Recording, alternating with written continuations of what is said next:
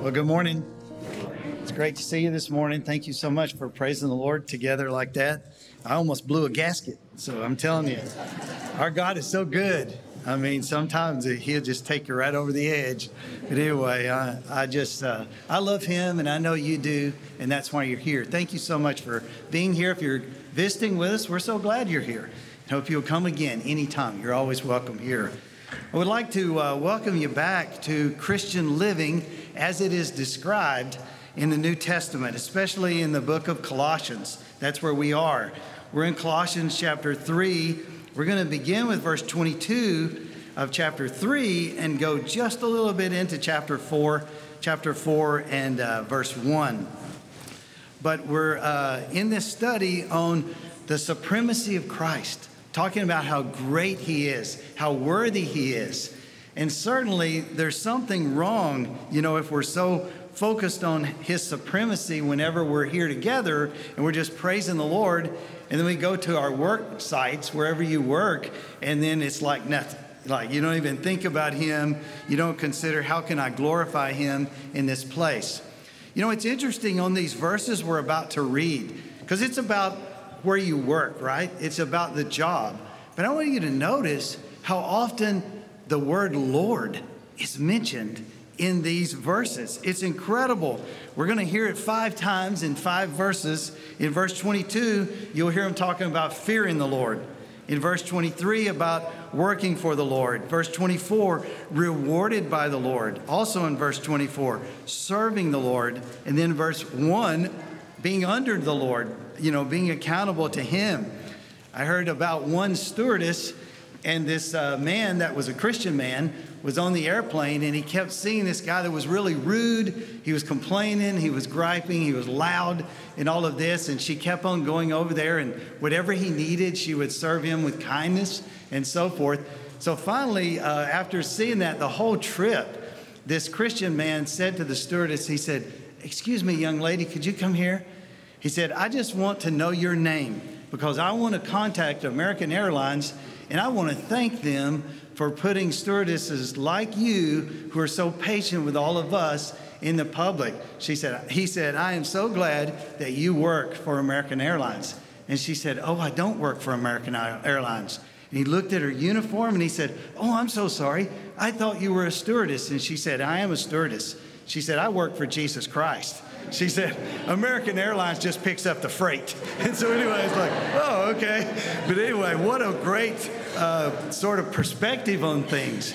In Colossians, the theme, like I said, is the supremacy of Christ. So it's great to worship Him with fervency here together today, but don't let that go into dormancy whenever you go to the work, tomorrow. So maybe in the movies, when people are going to work, maybe they can sing, have you ever heard it? Hi ho, it's off to work we go. But you know what? I have a feeling that there's some of us, instead of singing that song, we sing a different song.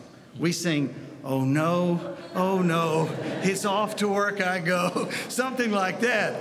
A recent Gallup poll that was taken actually January 2023, at least that's when it was published, said that out of 15,000 Americans that were polled, 50% said, you know what, when I go to work, I don't feel engaged. My heart is just not in it. And so then another 18% on top of the 15% that said they're not engaged, the other 18% said, we are actively disengaged.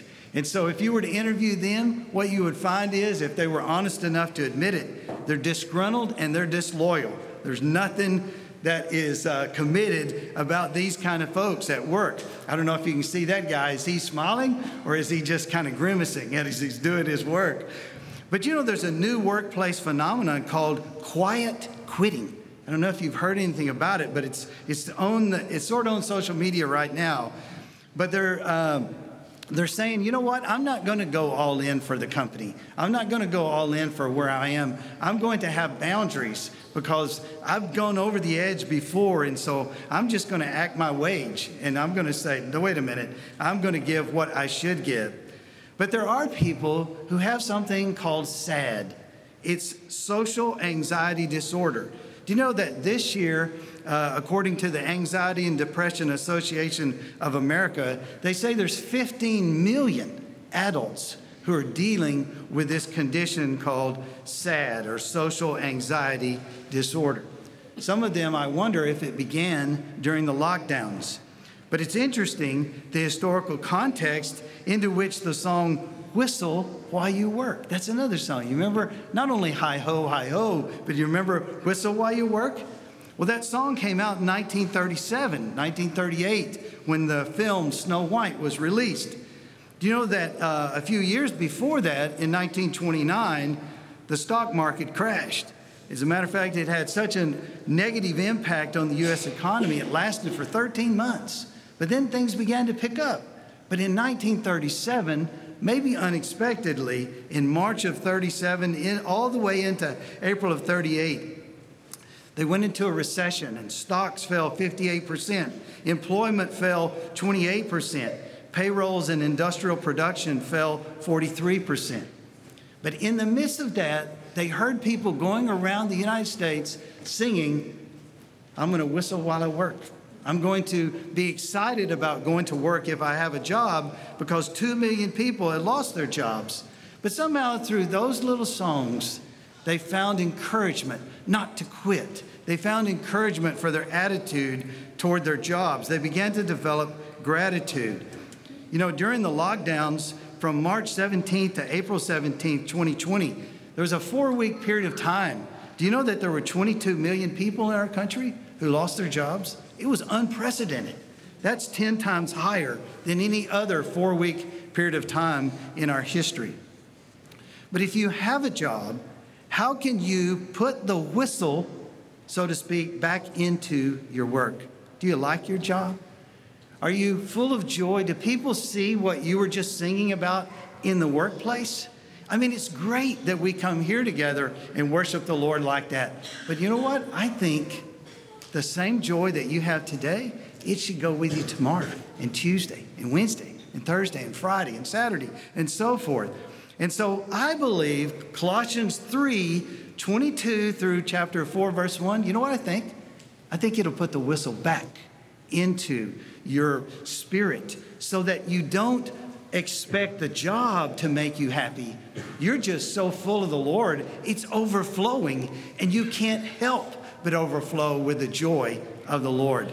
Would you stand in honor of God's word? Let me read. It's just a very short passage, but there's so much here that I want to share with you so that you can apply this in your work, whatever kind of career you're in.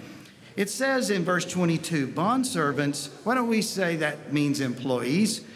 Bondservants or employees, obey in everything those who are your earthly masters or employers, supervisors, foremen, so forth, not by way of eye service as people pleasers, but with sincerity of heart, fearing the Lord. Whatever you do, work heartily as for the Lord and not for men, knowing that from the Lord you will receive the inheritance as your reward. You are serving the Lord Christ. For the wrongdoer will be paid back for the wrong he's done, and there is no partiality. Masters, treat your bondservants justly and fairly, knowing that you also have a master in heaven. Let's go to him together and ask God to speak to us from his living word. Lord, I thank you for the time that we're here together. I want to make these moments really count for eternity. And the only way I know to do that is for me to get out of the way and just let your word speak to each heart. Lord, many of us in this room, we are employed. Even some students, they're employed. They have jobs. And so what kind of attitude are we taking into our job? Perhaps that can change as we look at these passages of Scripture together. Perhaps, oh Lord, we can find the lift that should come from your Holy Spirit, from being filled with the Spirit and magnifying Christ, whatever we do. And so, Lord, would you just pour joy into the hearts of your people, a joy that'll be so contagious that all across Columbus and all across Colorado County, when anybody comes into the place where we're working, that they'll sense there's something different about that one. In Jesus' name we pray. Amen. Thank you. You may be seated. You know, most of the music in the West is composed of 7 notes. They call it a heptatonic scale. I looked that up. I didn't know it before. But anyway, I want to give you 7 notes from this passage that I think will improve the music that you are enjoying as you go to work tomorrow. The first note I want you to try is to say, I want to do my work conscientiously. I want to do my work conscientiously. You know, if you were to read the Old Testament book of Proverbs, you would find that there's a real contrast between those who are diligent in their work as opposed to those who are just outright lazy in their work. There are both types of people. And so what I want you to do is look sometime into the book of Proverbs and look up the word diligent in the book of Proverbs and see what it leads to. Do you know that if you're diligent in your work, you know what it leads to? It leads to you having more authority. If you're diligent in your work, you know what it could also lead to? Is more opportunity for you in your work. You know, I look at this and I'm thinking, okay, it's definitely talking about those who are under authority, to employees, to those who are on the job. He calls bondservants here because of the historical context in which they were living. But you know, I think we need to know which lane are we in. Are you the boss? Are you the supervisor where you work? Are you the one in charge? Or are you under others? Let's just be honest about our own personal work identity. Our identity in Christ is totally different. We just sang about how we are like royalty. We used to be prisoners to sin, but now we're free. So that identity, that's who your core identity is. But when you go to work, is there somebody that's over you where you work? Well, I think we should talk about that because whatever they're asking us to do on a daily basis, it should be included in what we do. That's why he says, bondservants, obey in everything those who are your earthly masters, not by way of eye service as people pleasers. So in other words, I'm going to say, I want to be a man, a woman, a boy, a girl of integrity.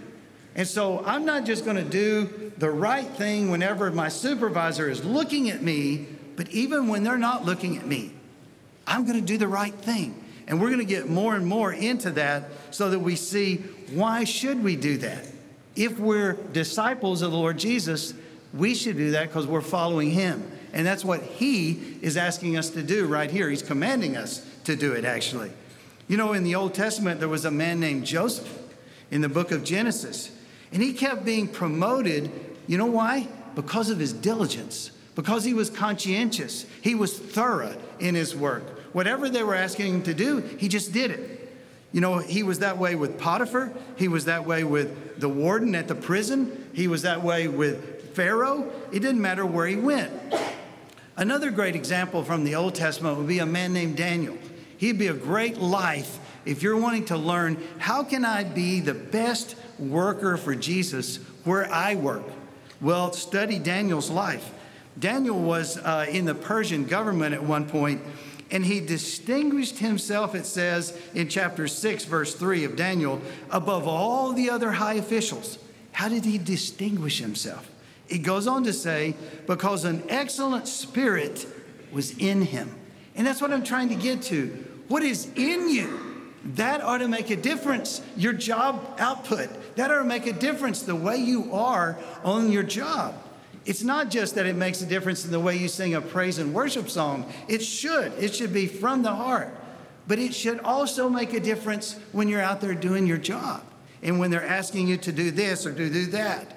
Well, you know, there was a group that didn't like Daniel because they didn't like the way he was being promoted. So in chapter 6, verse 4, it says they tried to find something.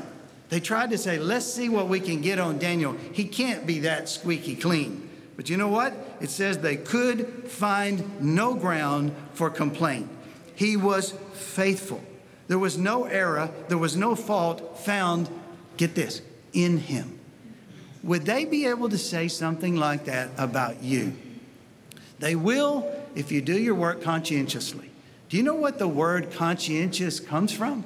It comes from the root word, the conscience. And what it means is, I'm going to do my work according to my conscience. And our conscience was originally given to us by God to help us know right from wrong.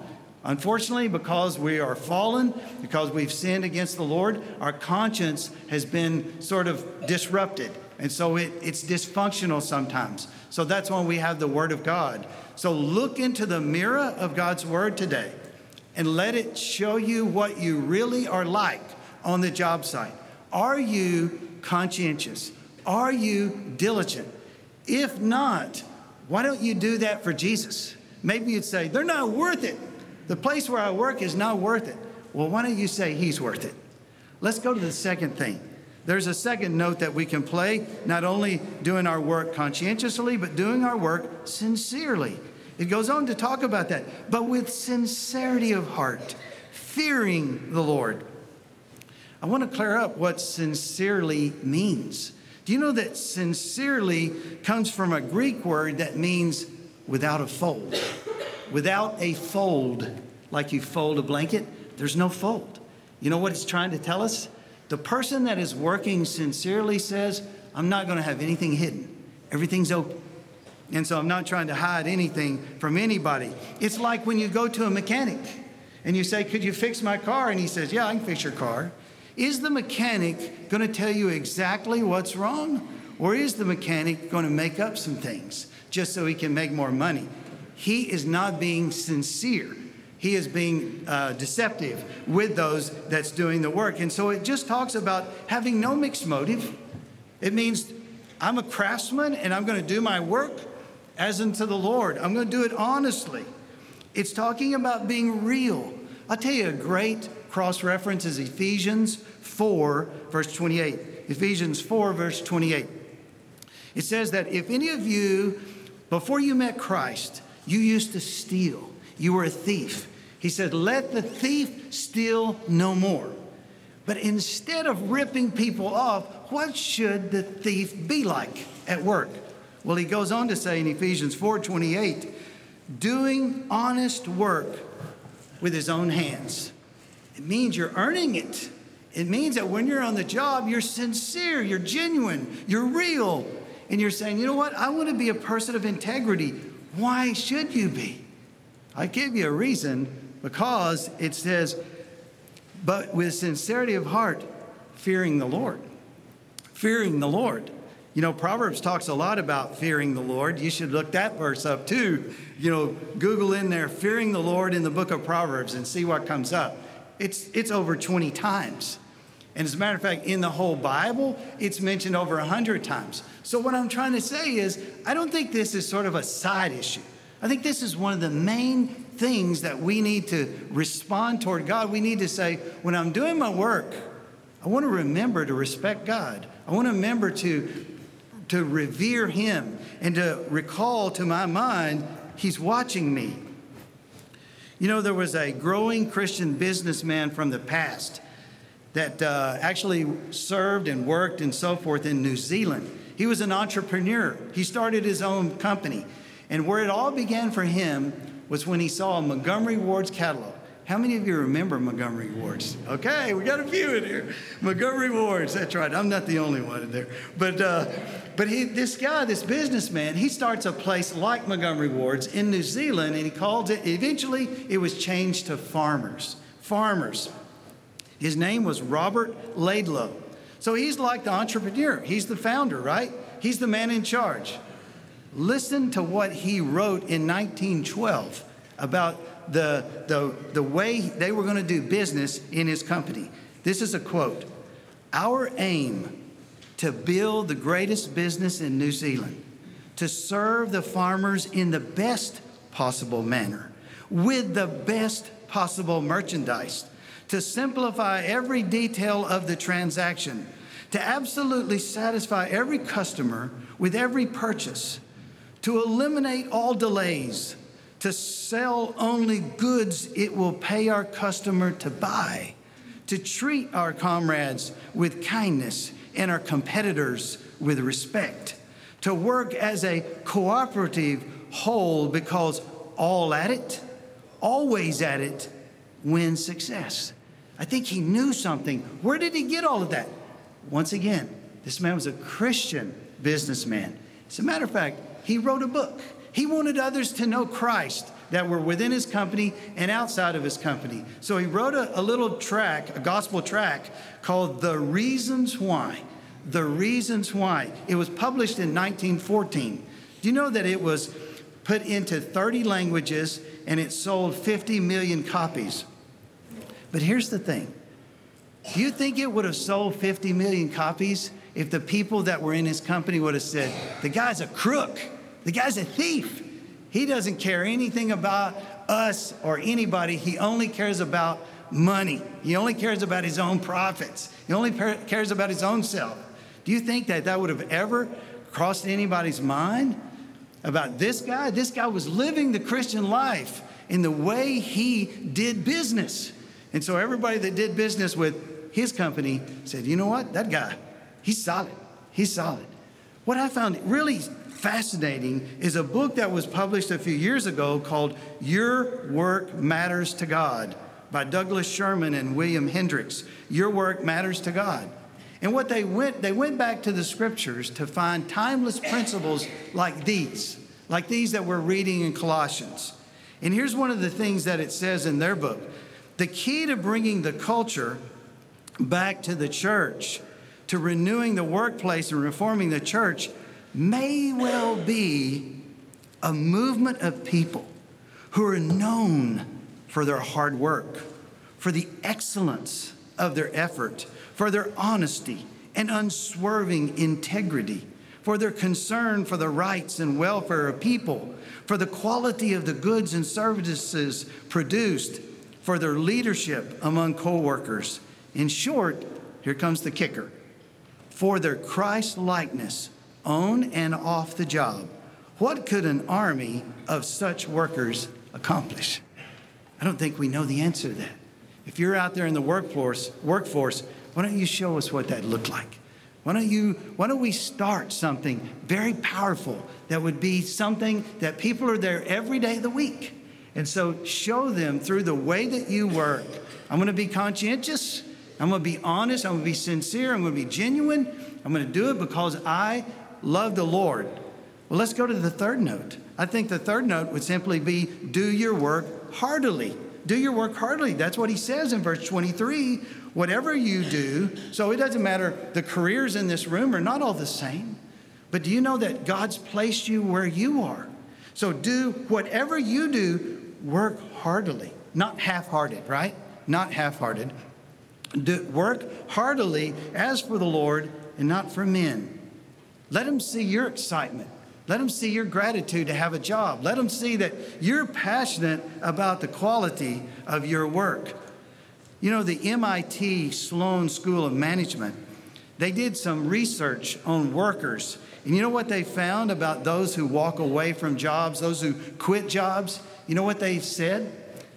They found out that 10% are more likely to leave their job over, here it comes, toxic work culture rather than compensation. So you're thinking, if I just throw some more money at it, I know it'll get better. No. You know when it gets better? When you stop having drama and toxic work, culture in the office. That makes a difference. That way, everybody wants to work there because they say, man, it is a joy to go in there. And so I got to thinking, what is toxic work culture? Well, this is the way it's described in that article by MIT Sloan School of Management. They said, well, toxic work culture would be low enthusiasm, negativity, confusion about your role, your responsibility. Nobody knows what they're supposed to do. Nobody knows how to be trained for what they're supposed to do. Chronic and excessive stress, office gossip and bullying, high turnover rates because nobody likes to work there. And so what difference would it make if when we go to work, we are trying to glorify Christ and we are overflowing with the joy of the Lord. We have the love of Christ in our hearts and we're saying, you know what? I'm going to do my work for Him. Once again, it doesn't matter what kind of work. It's that I'm putting my whole heart into the work. But why? Once again, it's all about the direction. Who are you working for? Are you like the stewardess who said, you know what? I am not working for this airline. I'm working for Christ. Do your work as unto him. That's where it's headed. That way your heart will be in it. I read where this man, I think he's a pastor or a theologian, but he went to SeaWorld. And so he's all excited about seeing the dolphins and the different kind of fish and all this kind of thing. He's got his family with him. And he was shocked because here down the sidewalk comes a parrot on a pair of roller skates. And he's like, wait a minute, a parrot on roller skates? And he said, there they were, just kind of coming down the sidewalk with the roller skates. And he said, he made a comment about it that I thought was striking, and it reminds me of us sometimes. He said, it's not that the parrots couldn't do it. They were definitely trained to do it, but it just didn't look like their heart was in it. It's like, I want to fly, man. I don't want to be down here. That's you. That's me. And what we do, our heart ought to be in it.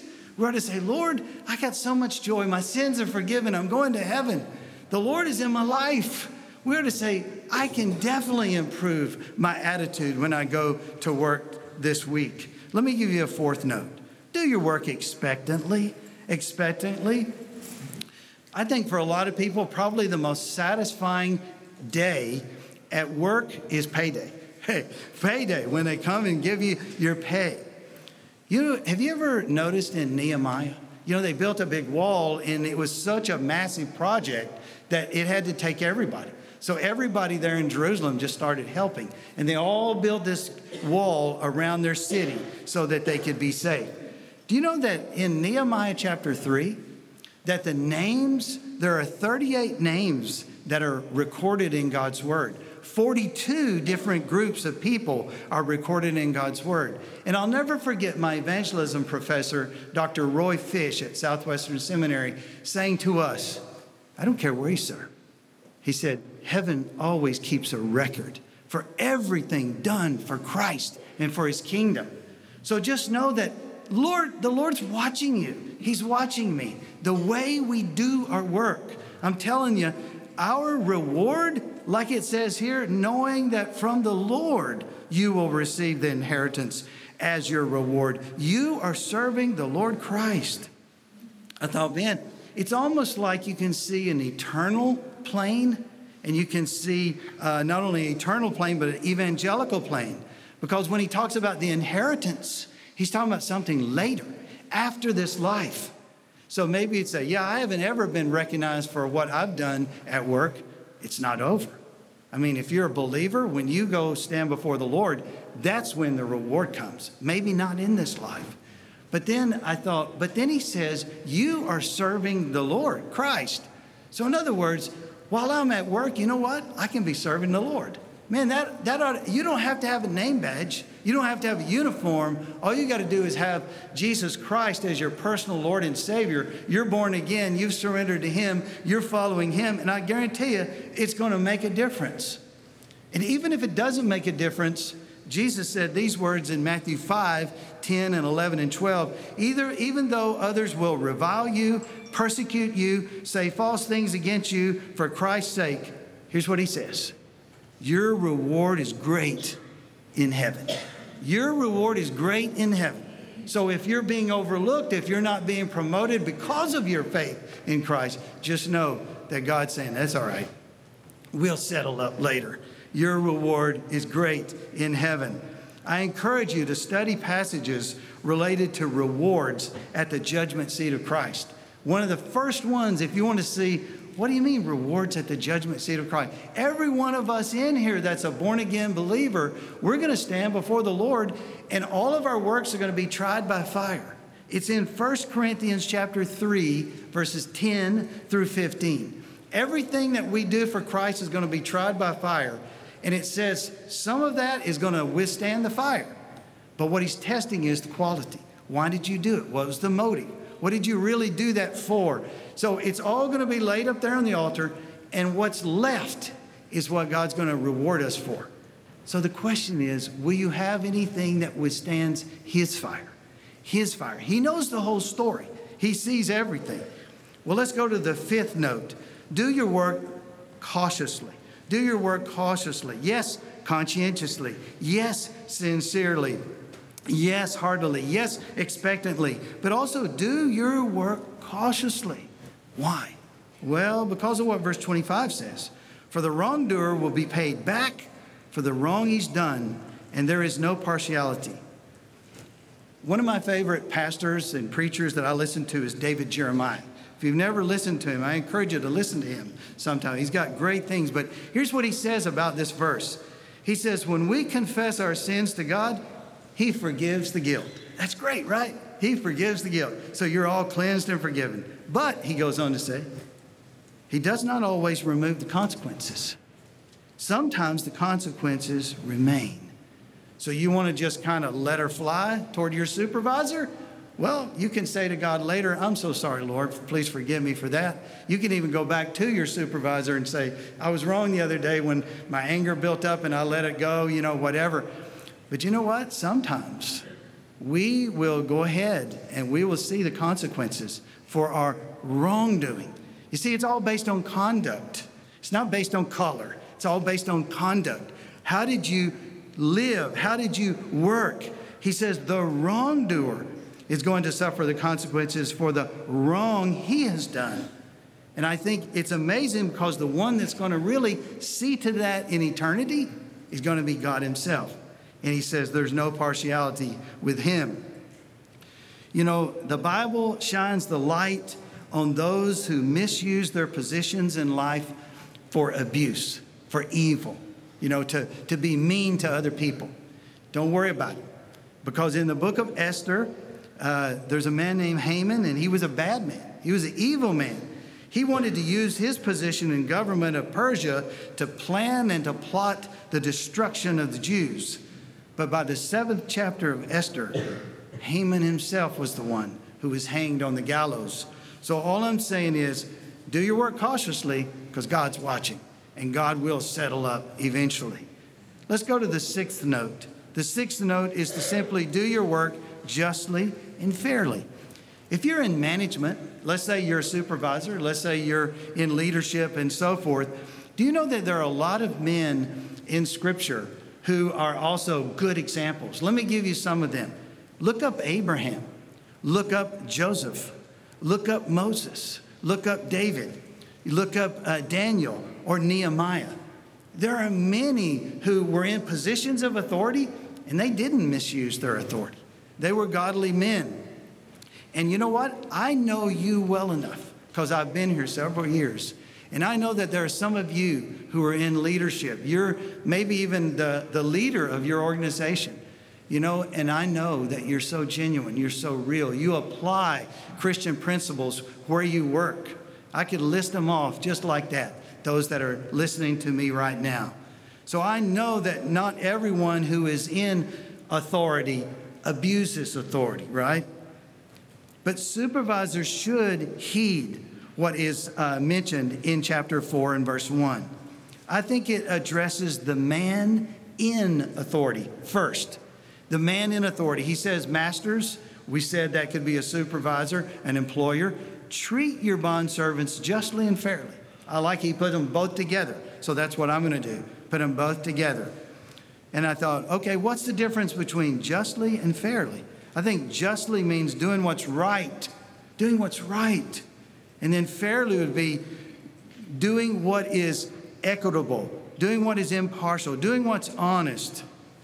I remember when I went to Thailand with a mission team, I taught a Bible study to men. And these men worked so hard. They were very impoverished, but they worked. And their wives worked. And they worked in the tea gardens in Bangladesh. And these men, while they were in the privacy of that Bible study, I said, are there any other questions that you guys have me about the Christian life? And this one guy says, I got a question. And he was going to represent that whole group. And he said, here's the question. He said, we can't do without our jobs. Our families would starve. We can't even work hard enough to make enough for our families to survive. So that's why our wives have to go and our wives have to work. But here's the problem. The supervisors on their break take our wives into the house and they tell us later what happens. And he said, what should we do? And I tell you, for the first time in my life, I was stumped. And all I could do was weep with those guys. All I could do is pray for those guys. All I could do is point them to God, because the truth of the matter is, not every employer, not every supervisor is a good man, a godly man. Not everyone does what is right. So I just got to thinking, oh Lord, please help us. I heard when I went to Thailand about how they would go to the north and they would say, hey, is your family struggling? And all the families in northern Thailand are struggling. And so they would say, well, here's the good news. We can take your young daughter and we can get her a job in in Bangkok. We can get her a good job in the city. She can send back money to you and take care of you. So the father would think about it. He would talk to his daughter. He would talk to his wife. Does this seem like a good deal? And they would say yes. So then they would let that daughter go away with that stranger that they never knew. And of course, you know where it went. It went into sex slavery and sex marketing and so forth. And so it was a trick, and they never heard from their daughters again.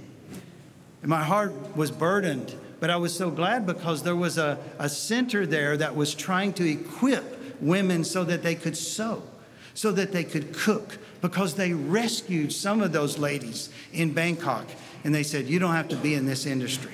We can train you. We can teach you to make a better living. And that's how I knew about this story. But James chapter 5, verses 4, 5, and 6 talks about some that were employers, and they had employees that mowed their field, that harvested their crops. And instead of paying them, they withheld their wages. Well, what did they do with their wages? Well, they used their wages on themselves. They just kind of lived in luxury, while the people were saying, you owe us. We worked hard. Why do you not pay us? And so it was so wrong. The last part of verse 1 of chapter 4 says, knowing that you also have a master in heaven. You see, I think that those who are in authority should remember that we are all under authority. There's no one that's not under God's authority. And notice the singular and the plural. Did you catch that in verse 1? He says, masters, plural, treat your bondservants justly and fairly, knowing that you also have a master, singular, a master. Where is he? He's in heaven. Whoa. You know, it's the same thing that's said in Ephesians 6:9. It's calling every employer, every supervisor, every foreman, those who are over others in authority, to the accountability that I'm going to give account someday for how I treat those who are underneath me. How many of you have ever eaten at Chick-fil-A? Anybody? Yeah, we got some, okay. Do you know that Chick-fil-A's founder was a man named Truett Cathy? He was a godly man. He was a generous man. He's in heaven now.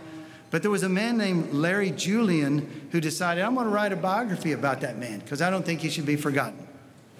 He wrote a book about Truett Cathy's life and how he lived for God. And you know what he titled the book? God is my CEO. That was the theme of Truett Cathy's life. I may be the CEO of Chick-fil-A, he would say, but God is my CEO. And so I just thought, what a great thing to remember. As I studied this passage this week, I realized that I grew up watching somebody live out a healthy, Christ-honoring work ethic. It was my father. He lived it every single day. And I got to thinking, wow, you know what? He was a diligent factory worker. And as a matter of fact, my dad eventually came to know Christ at work. He was singing, He Touched Me, talking about Christ.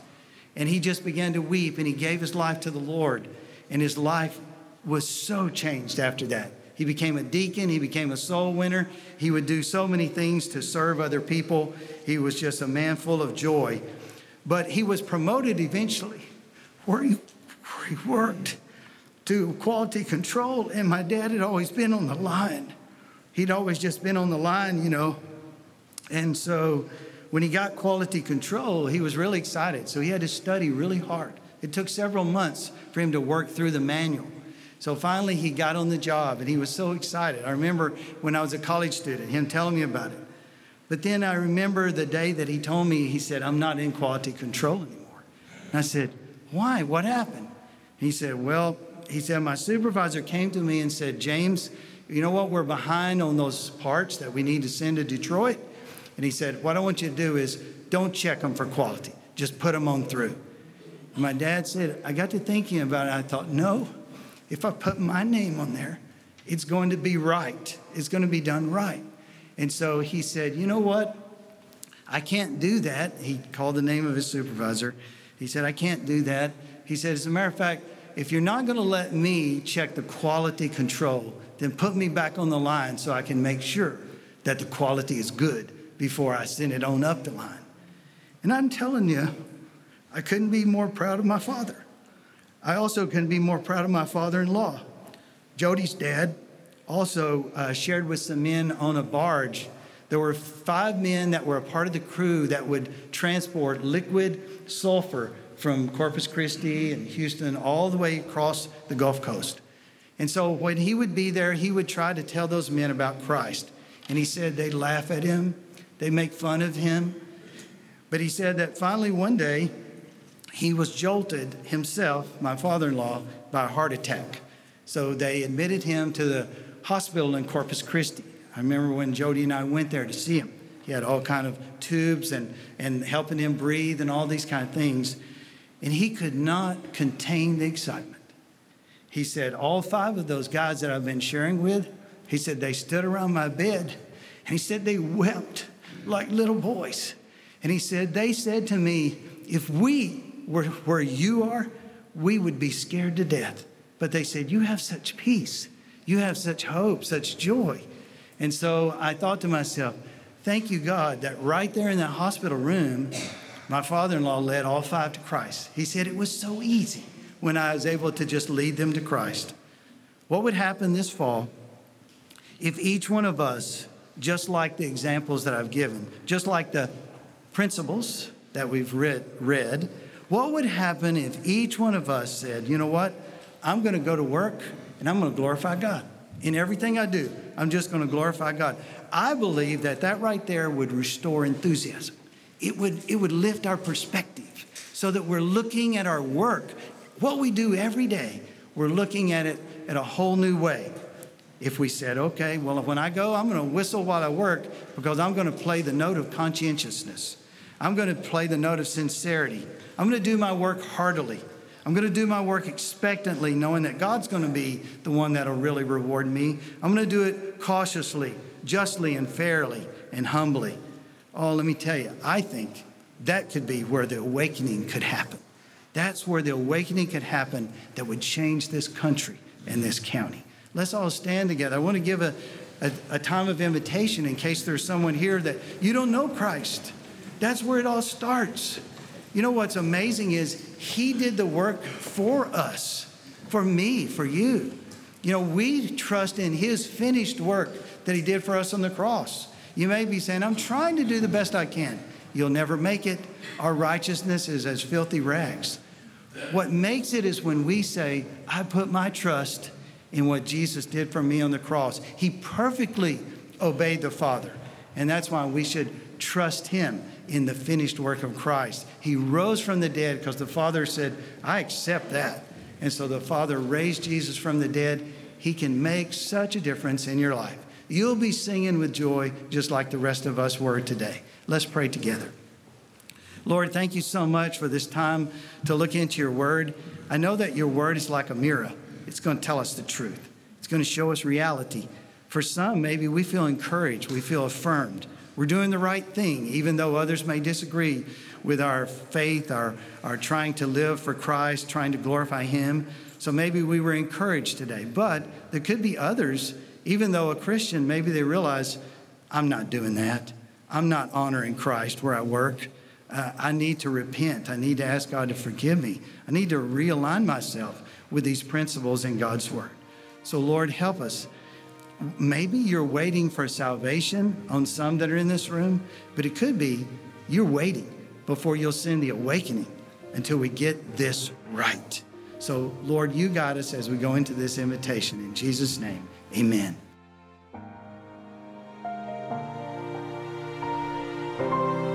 This is a ministry of First Baptist Church located at 1700 Milam Street, Columbus, Texas.